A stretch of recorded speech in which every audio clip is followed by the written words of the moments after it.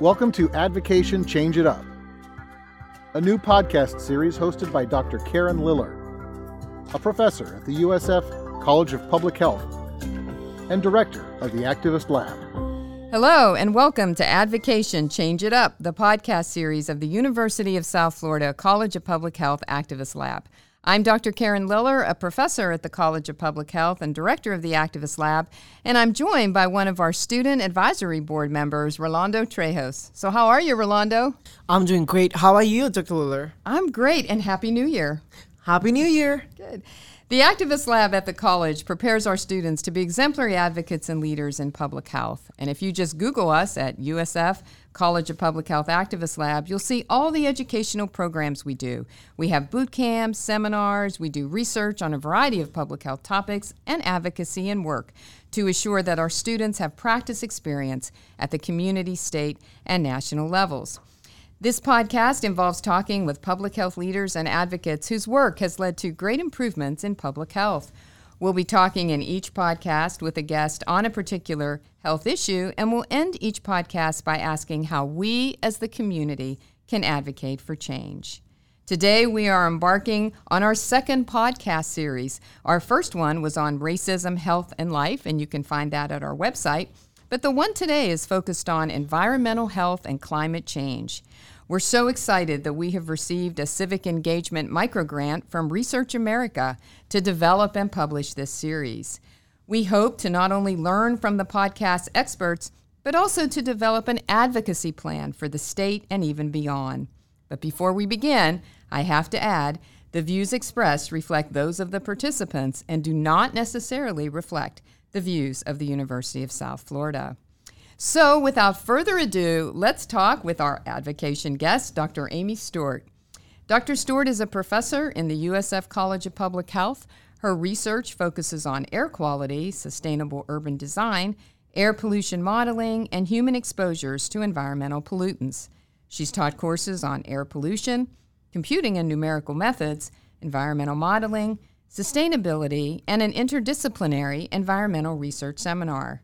Her scholarship focuses on understanding the multi-scale interactions of air pollutants with the natural and built environments and the effects of these interactions on public health and on community sustainability.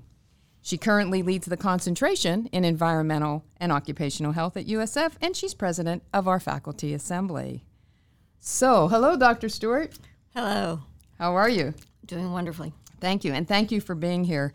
I'd like to start off by asking you, based on your research, what do you see are some of the greatest environmental health issues we are facing today? And are these new issues? Are these old ones getting worse or getting better? Well, thank you very much for having me. It's really an honor to Absolutely. be here. This is a wonderful podcast, so thank you.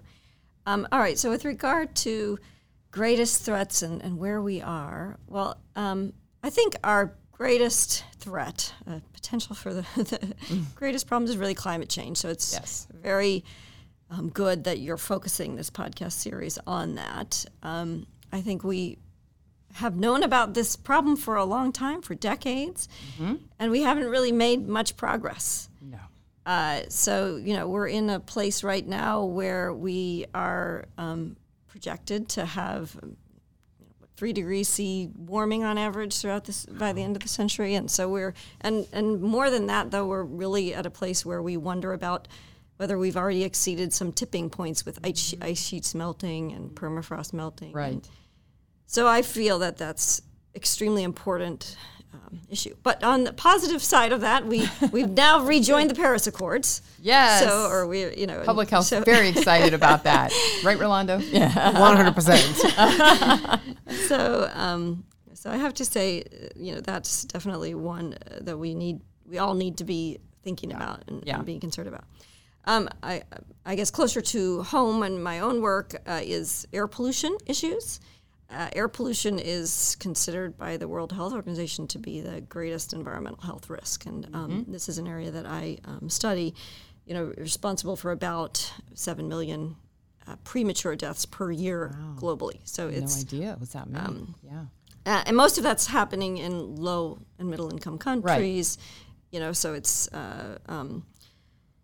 to some degree, it's somewhat of a success story here and in developed countries, but it's still responsible for many premature deaths, and much of that's coming from household air pollution, so household fuel burning, but then also a lot of industrial pollution and in cities as well. So that's the second one I wanted to mention, and then also I would say overall unhealthy built environments. So which we have a lot of. Yes. In the United States. Yeah, I mean, this is an area that I would say I'm most interested in as far as, and what I think we can do so much with. Good. And that can affect the other two that I just discussed. And as, so we, in the U.S., I mean, we have extremely car-centric environment. 100%. The infrastructure is very car-centric, and so we don't have physical activity as part of our daily activity. So we're not, walking and biking and getting exercise just as part of what we do every day. Right. And so one of the top 10 threats for global health is basically non-communicable diseases like heart disease and diabetes, for instance. From lack of exercise and all that. Right, and lack of exercise is a big part of that, and on not having access to healthy foods, and so you talk about what's the infrastructure of our cities and our communities, really gets to this issue, gets to these types of diseases, and so if we think about, we've kind of grown this culture of everything's centered around the car, and so even if you wanted as an individual to get more exercise, it takes a lot of effort. It's not easy to choose that, and sometimes you're thinking about, let's say you say, okay, I want to bike, to do something. We don't have the infrastructure to make that the roads, easy, or the lanes, or all of that.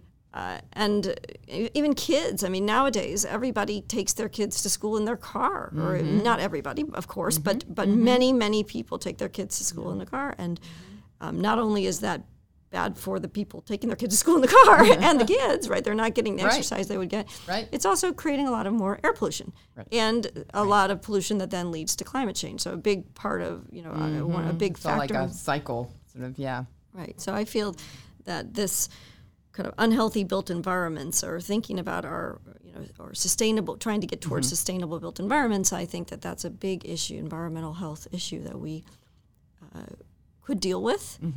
And that would really have positive consequences for both air pollution and exposures to air pollution, and then climate change, because much of that climate change is coming from the emissions from these cars. From the cars, right. So Dr. Stewart, if I could ask you, due to COVID-19 and people not being able to drive as much, and hopefully they're walking and biking more, are you seeing any improvements during this time? Yes, to some degree, yes. I want to say something before I get to answer to that question, really, which is sort of a fourth extremely important pervasive issue that I think runs through all of the things I discussed before, which is environmental inequality. So I would say that's one of our biggest issues, because when you talk about climate change, when you talk about air pollution, when you talk about unhealthy built environments, you can't talk about that with saying about who is being affected and more, and it is people with low incomes and minorities, traditional minorities. So, for instance, for air pollution exposures, Black people are exposed generally to near road air quality much more, and they have higher levels of disease and death from it as well. So, and so bringing us back to COVID, I mean, I think that's been one of the big messages that we've seen is who is impacted more by COVID, and it's these same groups of people. So I was going to say, it's the same groups. It's like, so it's repeating. Right. We're seeing the problem with COVID, then we're seeing the problem now with this environmental health issue, the air pollution, the standards, the building standards. I mean, all of that, relates back. And they relate, and it is very much related to environmental health, because, people have many factors that are affecting their health, and the poor environments that they are surrounded by affects that as well. So with regard to COVID, yes, we saw there have been studies showing that when people were driving less, there was less air pollution. It was very clear, so we saw amazing. clear skies. And it was actually sort of one of the things that was a bit shocking, just the fact that it could be clear. People had gotten so used to the haze. And so, yeah, I think there's a lot of positive hope that, a silver lining of all this could be that we could learn from this experience about what that we want to have clear air and that we want to be emitting less, and then what can we do to make that change? And I think there's still a lot of hope that we will do that, but there's some worry that we're just all so sick of this that we're just ready to jump back in the car and drive as much as we can and travel everywhere. Absolutely. And that's completely understandable. Yeah. But it also, it is, so yes, we have seen improvements, but, there is a whole question of what will happen when we are able when we come out of it on the other side, And going back to the inequality thing, it really has starkly shown us the inequalities that have always been there, but it's really kind of made it much more visible. So, kind of telling us we need to deal with these things. We need to deal with the unhealthy built environment. We need to deal with with it now. Pollution, we probably needed to deal with it a long time ago. But now we're doing it. And it kind of takes me back to our racism series, right? Mm-hmm. When we talked about structural racism and the systems and the opportunities, it sort of all, comes together. So, Rolando, questions for Dr. Stewart? Yeah, I would just like to say, Dr. Stewart, you made a very clear point on analyzing environmental health in the structure of society and not trying to separate environmental health from racism or trying to separate it from other pertaining issues that we are tackling right now in public health. And I think that is really important because the systematic view of it is going to allow us to better elaborate solutions that are more sustainable. And in terms of that sustainability, I was wondering, what can we do as individuals that are choosing modes of transportation, choosing houses, that are choosing where to put our children to go to school? The closest parks sometimes is 25 minutes away from us. So what can we do to try to generate some sort of better quality of environmental health around us and our families? Well, I think there's a lot of things we can do. But before I say about what individuals can do, which I do want to stress that there are a lot of things that it's hard to choose to do because of this sort of systemic infrastructure. Yeah, right.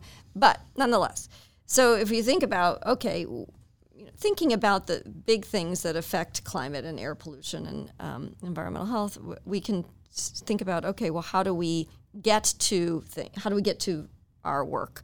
What do we choose to do in our daily activities? And so, to what degree do we choose to drive? And how many trips do we make? Are there any, can we make some of those trips, make fewer trips, do things or can we substitute some of those car trips with biking trips, keeping our bike. We bike much, much less today than we did, when I was growing up, right? So can we bike more? To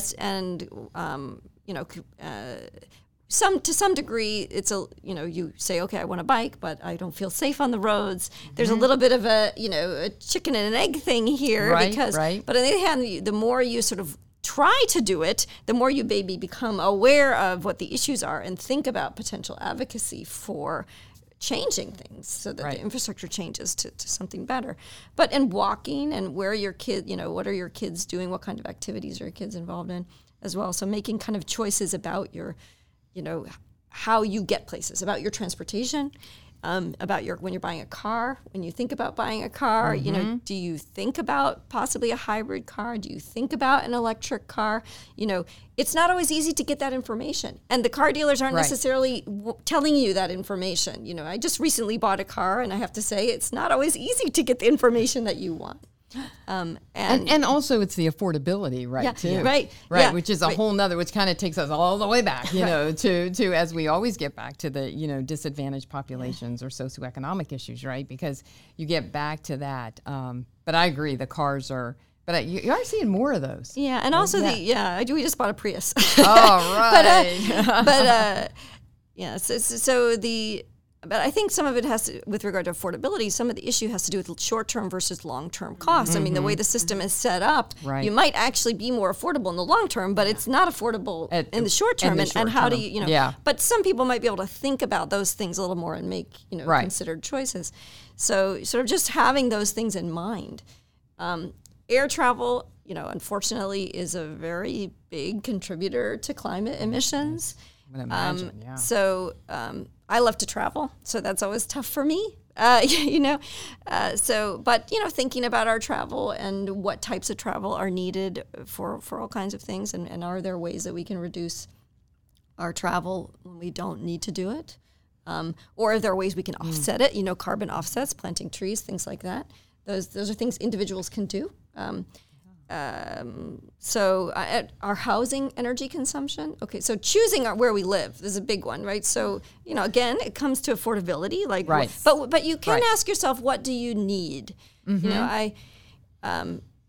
We have a culture here in the United States of really big houses, if we can get them, right? And so in order to have a really big house, you got to be out far away from things because where land is cheaper. Right. And, sort of questions about, well, what do you really need? Do you really need a big house? Well, maybe right now people want bigger houses because they're all at home working. But hopefully that's not the case forever. Right. So, questions about, are you close to things that you can get to so you don't have to travel as much? Yeah. And quite frankly, not only does that reduce your emissions, but it also it probably means you're going to be doing more physical activity as part of your daily activities, and you're going to be healthier. Your kids are going to be healthier. So things like that, and then your home energy efficiency of your home. So energy, there's always choices for energy efficient appliances, choices for better light bulbs, choices weatherizing your home, thinking about things like solar panels. Again. High upfront cost, but long-term. Long-term, great, but the upfront, So those are some of the things that I think that we can do individually. But I think we have much more power if we figure out how to do things together to change the infrastructure to be something where we can choose to go walk somewhere or bike somewhere and feel that it's safe for us. 100%. Thank you so much.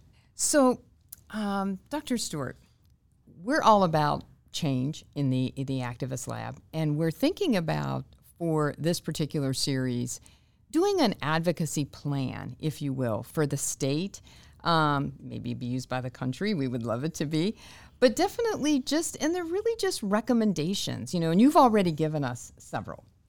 But if you could wave a magic wand and have it your way, what would we include in a public health environmental advocacy plan? And if you could talk to us a little bit about not only individual change and family changes, but the system itself, right? And how it's set up. It might be a policy and what we can do as a community to get behind those changes. This is a difficult question. I know. I guess my perspective on this has a little bit to do with really engaging first with what the community's interests and concerns are related to these issues. So if we think about, well, to what degree is the community concerned with aspects that have to do with climate change or air pollution or an unhealthy built environment? And maybe if you set it in those terms, they may not be. But if you talk about what some of the effects are, it may interface with concerns. So I guess I would maybe start with that. Really kind of trying to discover a little bit about what each community is really concerned about. Are they concerned about their child's safety getting to school? Yes, right. Are they concerned about the fact that many, asthma is a big problem right now, and it has, it definitely is related to air pollution levels. Right. So, I would, so that's why I'm feeling like I can't really tell you what should we do. Because but you're so right. The community has to support this, right? I Yeah, mean, because going in with changes and we're going to do this and we're going to change this and everything, that could be really backfire, as we know, right, in public health. So I guess I think one thing is about sort of education, but I would say education engagement in a two-way perspective. Right. Sort of. Engaging researchers and the community in sort of a two-way learning where we sort of learn, okay, well, what are really the issues the community has and that they're concerned about that we may know have to do with this issue that have to do with environmental health. They may not think of it that way, but then, and the same, and then we can maybe help them understand what they can do once we actually fully understand or better understand. I feel like a lot of well-meaning interventions that have to do with education are kind of focused on sort of telling the community, if you just sort of think, the community needs to know more about air pollution. If they know more about air pollution, they will change behavior immediately. And it doesn't work that way. So I feel like that's, kind of engaging and figuring out how to engage in that two-way dialogue or two-way learning is important. And then I think, I would start at the local level, really. Right. As people make, if we think about our own communities, to what degree do we feel like we can choose options that are going to have a positive impact on climate, right? To what degree can we choose to use renewable energy? Right? To what degree can we choose to not use cars for all of our travel? To what degree can we choose that if we can sort of think about that in our own local communities and potentially advocate for policies that encourage bike lanes or small things. The structural changes that need to accompany whatever we're talking about here, right? Because they have to support the change. Yeah. And then get people so that, getting that groundswell of people who actually want to make a larger change. I think we don't have that currently here. So that is, that makes it tough. So kind of getting people to sort of think about these issues and to understand what do they need and how can we offer something that actually gets at what they need, right?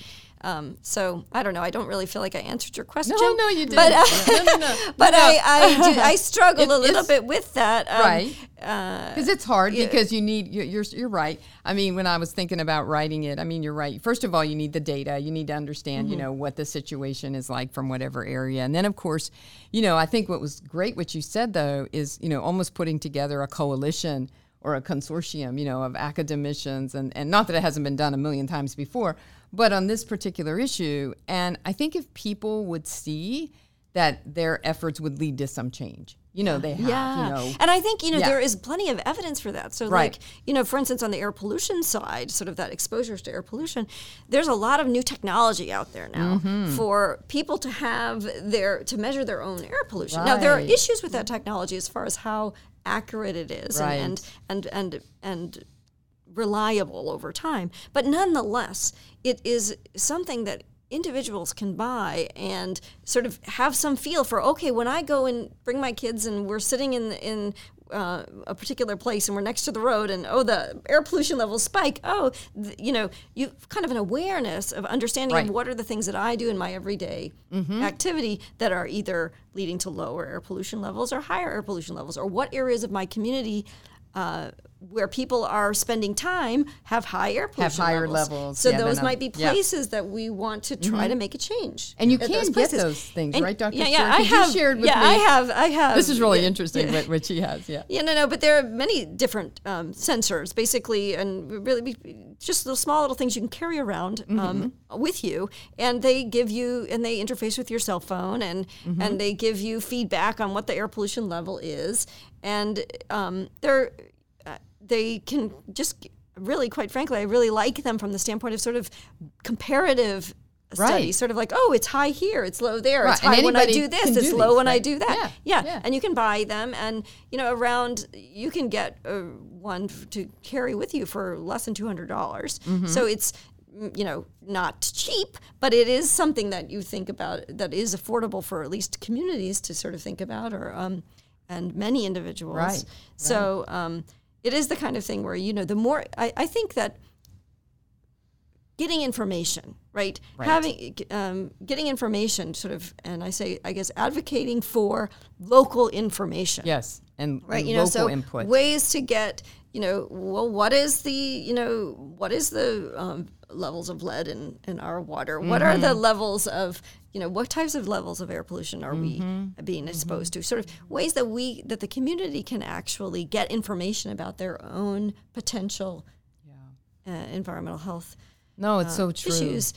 I feel like that's the first thing maybe to do, is just sort of information gathering. Information. And then also, is this something what is it the community needs, and it's related to this? And then working with your policymakers and the folks that can't make, whether it's more bike lanes or whether, it's what you can do in terms of the infrastructure and what you can do in terms of housing. And I think it's a long process, but I love that community participatory approach, as we, like to call it.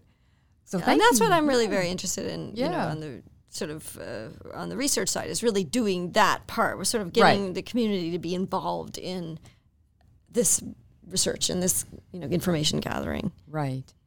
So, Rolando, let me turn this back over to you for a minute. So you're a little bit younger, at least from me. And so what are the feelings of students on this topic? Because you have the pulse of the students here. Younger individuals these days have been the drivers of much public health advocacy and change, including things such as racism and, of course, gun violence.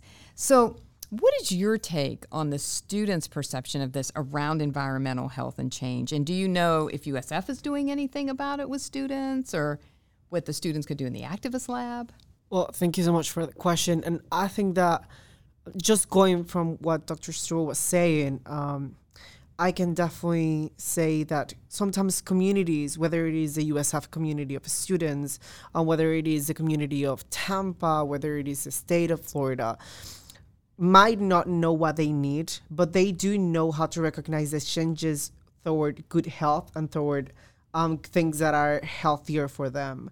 So, for example, one of the things that I can notice a lot is the fact that students enjoy very much how much green areas the USF campus can offer, right? But if these green areas were not built, students would not complain about them. Right.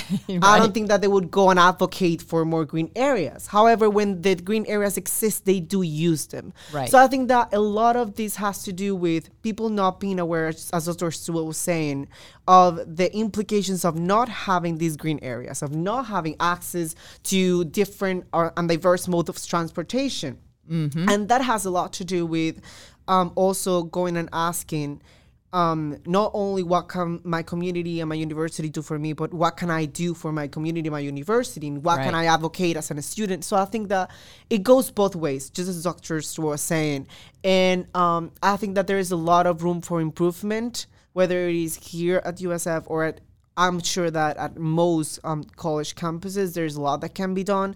However, I do feel like there are new generations that are becoming more and more aware of the kind of climate change issues and the kind of planet that is being left by previous generations, and are starting to advocate for change. Yes. I would definitely like to say that these new generations bring hope and an intake of breath, like fresh air, for a lot of people that have been advocating for these issues for years.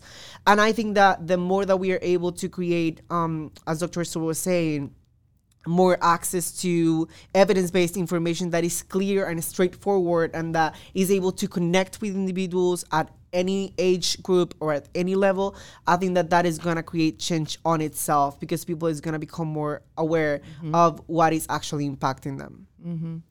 Yeah, this generation has been so forward-thinking. You know, your generation, even younger, right? As we saw March for Our Lives, we're high school students, you know, trying to make a change with gun violence. So I'm very excited about that, and also the fact that we're back with the Paris Agreement, and people are thinking about climate more now than maybe before.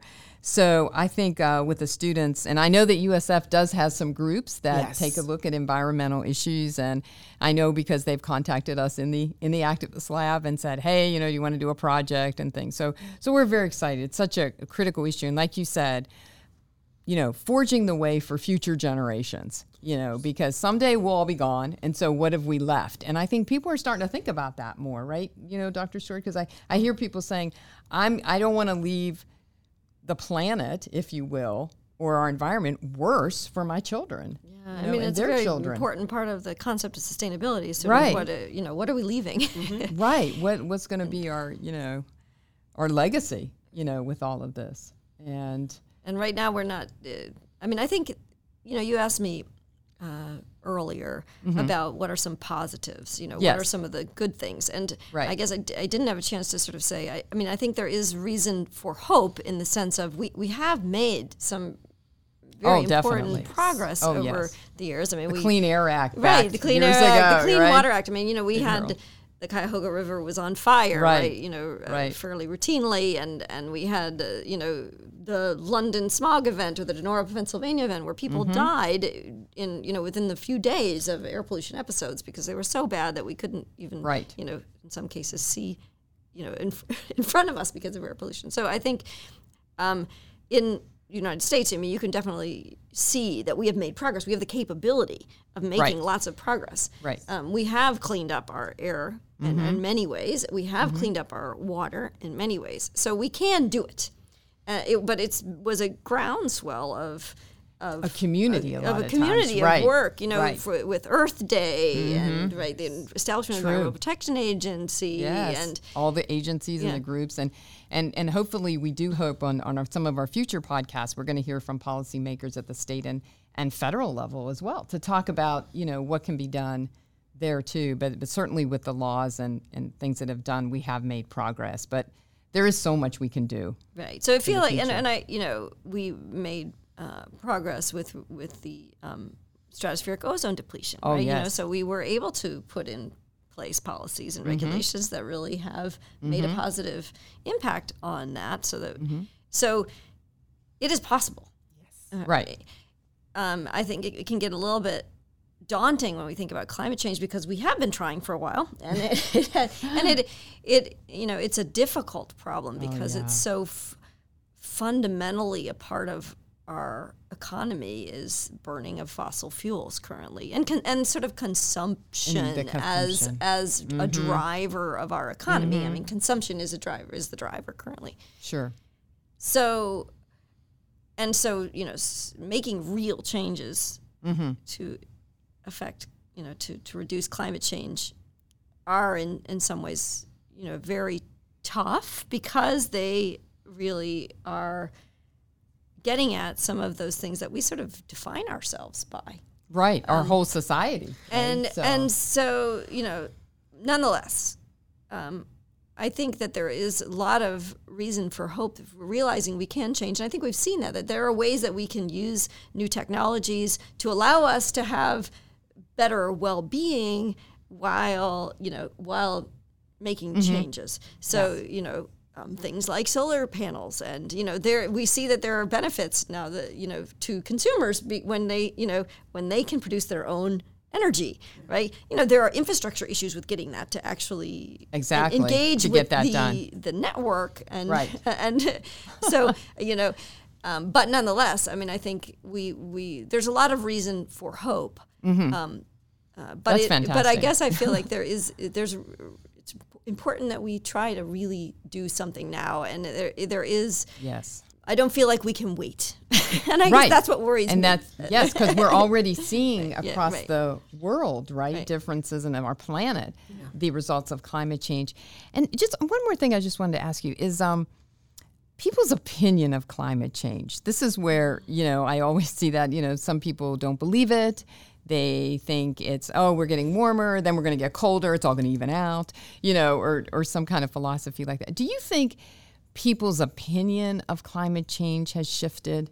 Or do you think there's still that definite group of folks that actually don't buy into it? Yes. I mean, I think that it has shifted. I don't know that it has shifted in a positive way, honestly. It has become much more a political issue. Yes, it's been greatly politicized. So that makes it more difficult to make consensus building around the issue. You know, we kind of talk about the different questions. You know, first of all, is climate changing? Right? Do people believe that climate is changing? Yes. And I think that we have moved toward a place where I think most people believe climate is changing. Right. But then the question becomes, you know, to what degree are humans responsible? Oh, that's right. Right? Or is it just a natural phenomenon that's happening? And I think we're still there. Yeah. As far as people, many people don't believe that we have a role in it. And, you know, and then the final one is sort of, well, what should we do about it? Should we do anything about it? Right? Yes. You know, is it in our interest? And that's very much a value judgment. Sure. And so I mean, I guess I feel like, yes, I think things are changing.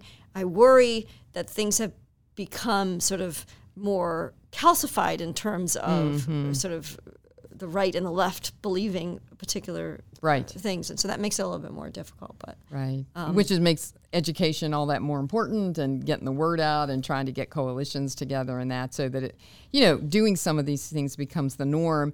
You know, as we've talked before on these podcasts, people have fought change all the time. I mean, it's part of, you know, folks that study change and behavior know that it's never easy.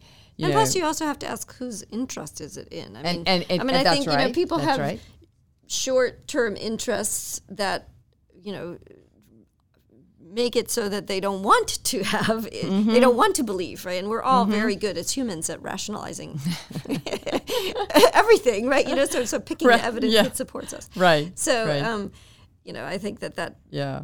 You know, it's always say, like with car safety seats, you know, which I've worked in for years, you know, now, you know, back in the day when car safety seats were introduced, you know, people were like, well, what's this and the change? But, you know, once groups got behind that, and of course, you know, safe cars were promoted by the automobile industry, which was benefited them because it had more sales, because safety now sells. But now, nonetheless, you get to a point where a car safety seat, my children or their children's children, et cetera, that's a norm now. You know, every time, you know, you think about your child and you're traveling, people know about car safety seats. The affordability is a whole nother issue, but it's a norm. So that's what I think, you know, we need to do. We need to move that needle towards, you know, of course, a safe and healthier norm. Right. Yeah. And to the point where it's not unusual. So, I mean, even you talk about that with regard to COVID masks, right? You know, when we first started wearing them, it was weird, right? You know, you only saw people wearing them that were coming from another place, and you thought, oh, they must be sick, and that's why they're wearing them. Right. You know, nobody wants to wear them because but, you know, now we've all been doing it. Well, now many of us have been doing it for a very long time. And you almost forget. And you know, don't even realize you're wearing it. You're wearing it. You don't even realize that you're wearing it. And it's so weird when you don't, right? Because I've already gotten out of the car at a place because I'm driving, you know, and if I didn't wear it in the car, I'm just with me. So if I get out of the car, and a lot of times I'll just start getting out and I won't have it on. I mean, it's like, oh my goodness, you know, like, you know, I forgot half of me, you know, in the car, you know, so I have to go back and get it. But it is becoming more the norm, which is good, of course, with COVID. So, I think that's some of that is also behaviors like, what type of activities do you do? What do you choose? How are you going to get somewhere? Well, right now it's a habit, right? You know, you're going to always go and grab your car keys, and you're going to go, right? You're not going to think about walking somewhere or you know, so we form habits. And then it's hard to get out of those habits. It's hard to get, oh my goodness, behavior change. I wish there was a magic, you know, right, Rolanda? Just like a magic thing you could do. Like there's that magic wand again. If it was a magic thing, I think that it would be a whole part of the academia would be ripped off, that is the behavior change specialist. If that was that easy, what are we going to do? If it was that easy, we would not have the world of behavior. Yeah. But it shows you how many years people have been studying this, right? And still, COVID-19 it really sort of shocked me because, we think we know the stages of change and eventually everybody's going to want to wear a mask, but we saw this pushback. And of course, that had such a political part to it, which really helped, cause the divide even further. If that political divide wasn't there, maybe, it would have been different. But it showed me as a someone in public health or as a public health scientist that, we don't have all the answers. Every situation's different. Did we ever envision this happening with mask wearing? No. But I think it's kind of a good example for the aspect of sort of making changes with regard to climate is, right. One of the difficulties is that it has been politicized. Yes, and so, okay, how do we deal with that? I mean, that's another variable. That's a huge variable. So, our great technology folks here, Audie, always gives me a question for the guests, which I love. So this one is, what can each household do to help the environment besides use their vehicles less or save energy? Are there the little things we can do to make a difference? Oh, I mean, I think there are lots of little things that we can do from, as I mentioned, sort of weatherizing our houses, choosing appliances, but also turning off the lights. Yeah, right? That's a big one. I mean, in my house always looks like we're operating. I don't know why, 24/7. It looks like we're doing surgery because there's so many lights on. And even and not just lights, but all of your, we all have all of these electronic equipment now, and running. They're on all the time now, right? Well, that takes energy, right? So is that necessary? No, it isn't. So, sort of thinking about, can we set it up so that we're not on all the time? Right. Those are things we can do. We can try to reduce our consumption, right? Thinking about to what degree do we really need that thing? And also, are we buying something that has a lot of packaging? So that's creating a lot of waste. Also, water waste is a big huge consumption of energy. So, to what degree do you need a lawn that has to be watered constantly, and so that's a lot of water usage. So, thinking, some of them are short-term things like, okay, well, how long do you take your showers? I love taking hot showers. That takes energy. But to what degree do you just let the water run for something? That's not a good idea, right? So water, there's a lot of ways that we waste water that we maybe, if we were just sort of thinking about reduction, if we think about the cost of that, we might reduce our use of just water. Everyday so things. reducing use of water when we don't need it. It's not saying don't use it if you need it. It's just saying, don't let it run forever. Right. Yeah. So. So, packaging, our constant consumption, right? Do we need things as much as we think we do? And the tough thing about that is that we are told over and over again to consume. Yes. Right? Because that's kind of our... with the market-driven society, it's all about consumption, and it's all about, Right. consume more. And we're also inundated with that. I think, folks being home during COVID-19 may have noticed that even more, right? Because they were home. They were watching TV all the time. They weren't in an office working. They had their computers up all the time. And, merchandisers, they knew what to do. They said, look at this, you're home. Wouldn't you enjoy this? Wouldn't you enjoy that? Do this, buy this. And so, we are bombarded with it. And also, things like food. Food is another really high energy. So thinking about what we eat, and many people love meat, and I am a meat eater. But I do think about, well, how much meat do I eat? What types of meat do I eat? Right. And because meat takes a lot more energy to produce than does plants. True. So kind of, I would say, being conscious of your choices, whether it's your choices to turn off the lights or your choice of the light bulb or your choice of what you're going to buy the thing with the big package or you're going to buy the thing with the smaller package. Yeah. Having that be part of your decision-making process anyway, I think are little things that we can do. Good. Well, thank you. Anything else for Dr. Stewart? today? We could talk all day. This is like really interesting because I'm so excited that the environment is getting like more attention now, and I think, with climate and going back to the Paris Agreement, I mean, I'm just excited about it. So do you have anything else for Dr. Stewart? I would just like to say that I am sure that there's a lot of people that is going to be hearing this podcast, and it's going to reflect back on what they do, but also back on their responsibility on creating community. On creating a community that is sustainable, on creating a community that thinks of the future, not only of their future, but the future of their children, the future of the offspring of their children, right? And how to generate from that house, from that little individual, little changes that can help support the big changes that we need. And I think, this a little bit interfaces with sort of just concepts of equity. Right, whether we're talking about equity for the future generation or we're talking about equity for the other people around us, kind of opening our thoughts to think about those people and how things affect them rather than only ourselves or our own families, it is important. Important. And as we come up with solutions too, right? To make sure those are equitable solutions, right? It can't be... And thinking about equity in while you're thinking about those solutions, while you're actually designing those solutions, to actually be thinking about equity at that point, not just later sort of saying, oh, well, the poor people are worse off, right? Right. I mean, I think we know that is the case. Anytime there is any type of environmental issue, the people who have less and are more vulnerable are going to have higher effects. We know that to be the case.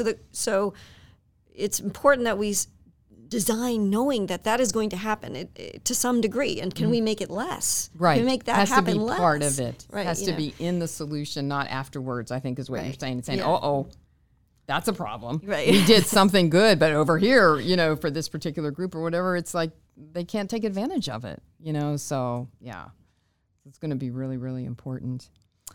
Well, this was great. Thank you so much. On behalf of the USF College of Public Health Activist Lab, our wonderful guest, Dr. Amy Stewart, and our student co-host, Rolando, we thank you for joining us. And hey, keep listening. We have new segments coming soon for our Environmental Health Series. As always, we would love to hear your feedback. We want to know how we're doing. So email us at cophactivistlab@usf.edu. So until next time, hey, this is Dr. Karen Liller. Remember, find your voice. Let's change it up for the better. Keep listening and join Advocation Change It Up. Tell your friends and family. We're on all media, Apple, Spotify, and more. So thank you again. And hey, when it's safe to be out and about, come see us in the Activist Lab.